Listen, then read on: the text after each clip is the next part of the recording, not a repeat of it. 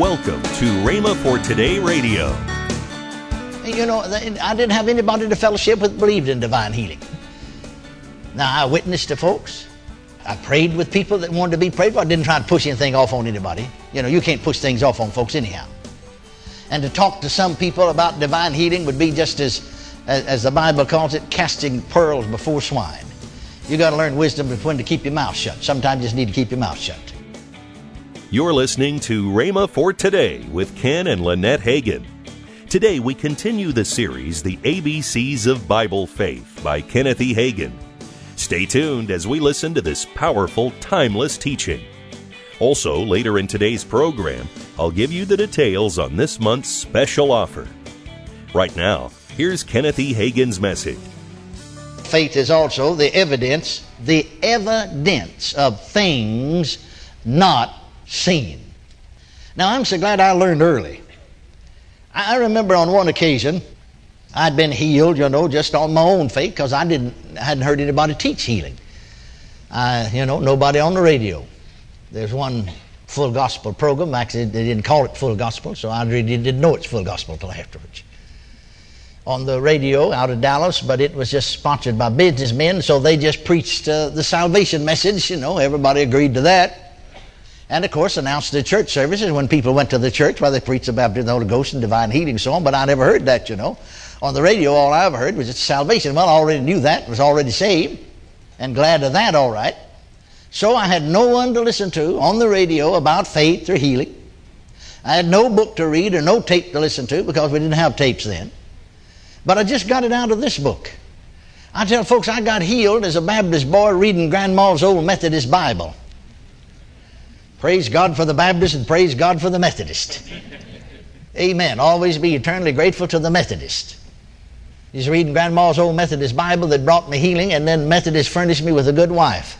My wife was Methodist. Praise the Lord. Thank God for the Methodist. Well, Grandma's old Methodist Bible read just like any other King James translation. And when I read Mark 11, 23 and 24, it was like somebody turned a light on the inside of me. But then, to begin with, my head took over and put the light out. The entrance of His words giveth light. The revelation of the word or the light does not come to your mind. That has to go through your mind because you read. But it comes in here. It was like somebody turned a light on the inside of me, here. But then, when I began to think, well, yeah, but now, I'd heard preachers say and believed them, healing's been done away with, so I can't be healed, the light's out. Well, I struggled for months about that. But some way or another, my heart told me it was in Mark 11, 23, 24. That's where it is. That's where it is, so I wouldn't give up on it. I think most people would have died. I almost did. I stayed bedfast, 17 months. But I wouldn't give up on Mark 11, 23 and 24. I just keep repeating it. There was one night I must have said those two verses over and over again all night long. See, go back to what God said to Joshua. The word of this law, in other words, the word of God shall not depart out of your mouth. Shall not depart out of your mouth. Shall not depart out of your mouth. Shall not depart out of your mouth. Amen. And so there was one night, I'd keep saying it, but there's one night particularly that I must have repeated or quoted Mark 11, 23 and 24 all night long. I must have said it thousands of times. Never stepped a wink hardly. Just finally less than 30 minutes. But I just said those verses. I didn't know what they meant. I didn't understand them. But my heart said that's where it is. So I just kept saying it. And then at those times when I was very low, and you see, someone is in the room with me all the time. Only one person allowed in the room. And I would just say those verses. Didn't know what they meant. Didn't understand them at that time. Hadn't got the full light on it because, you see, of my human reasoning and thinking. But if I hadn't stayed with them, as we say, speaking naturally, through thick and thin, just stayed with it, refused to give up on it, I'd have never made it. I wouldn't have been healed. I'd have died. But stayed with it. And if you'll stay with God's Word will stay with you. Praise God. And eventually the light will come.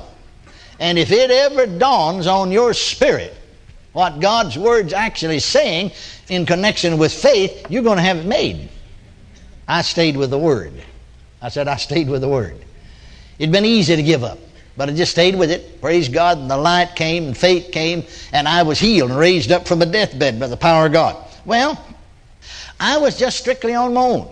You know, I didn't have anybody to fellowship with that believed in divine healing. Now, I witnessed to folks. I prayed with people that wanted to be prayed for. I didn't try to push anything off on anybody. You know, you can't push things off on folks anyhow. And to talk to some people about divine healing would be just as the Bible calls it, casting pearls before swine. You got to learn wisdom of when to keep your mouth shut. Sometimes you just need to keep your mouth shut. Are you listening to me? If a door is open, well, of course, that's a different thing. So I all the time, just as a boy, went back to school, working in church. Went back to high school, just 17-year-old boy. But I got people healed almost constantly through prayer, through laying on of hands, through teaching them the Word of God privately, you see, individually, on an individual basis.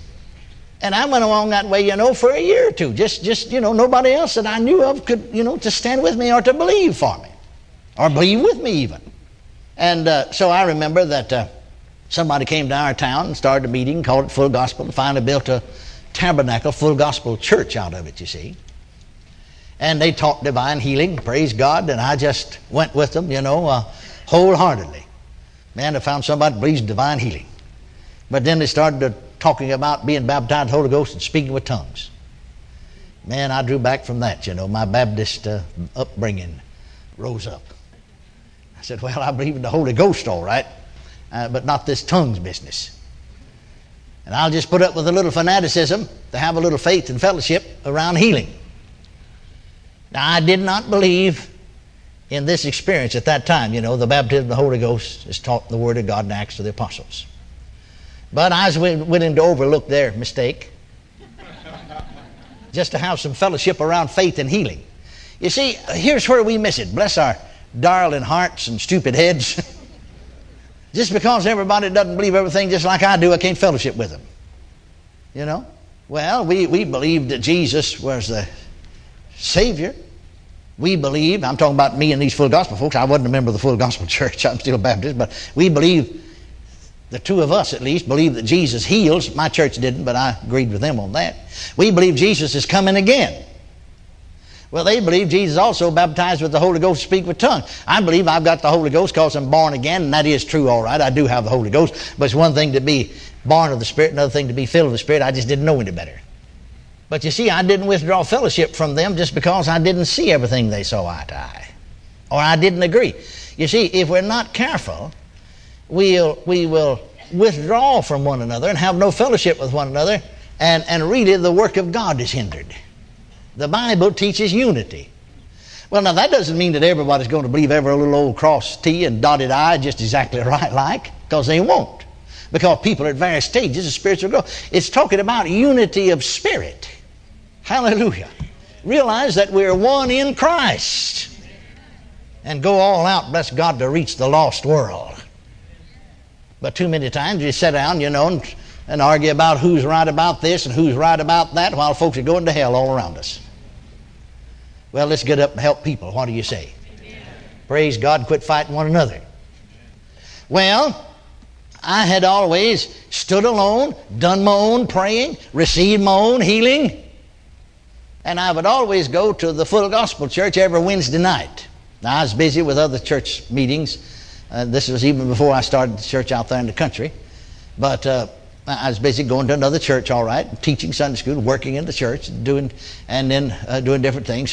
But I'd go every Wednesday night to the Full Gospel Church. Well, there came a flu epidemic. And I that day on Wednesday developed all of those symptoms. And I decided that this time, you know, I don't know, I could have prayed for myself, I guess, but always had.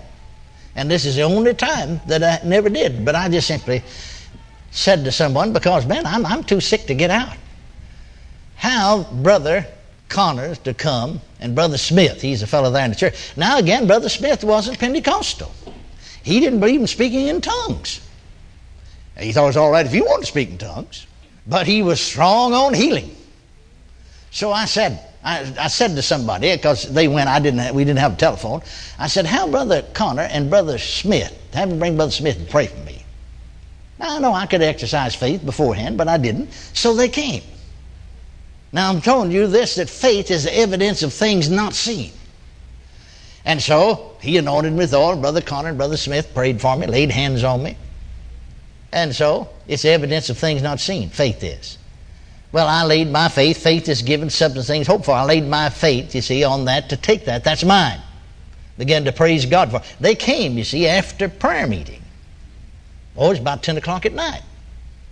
And so they left.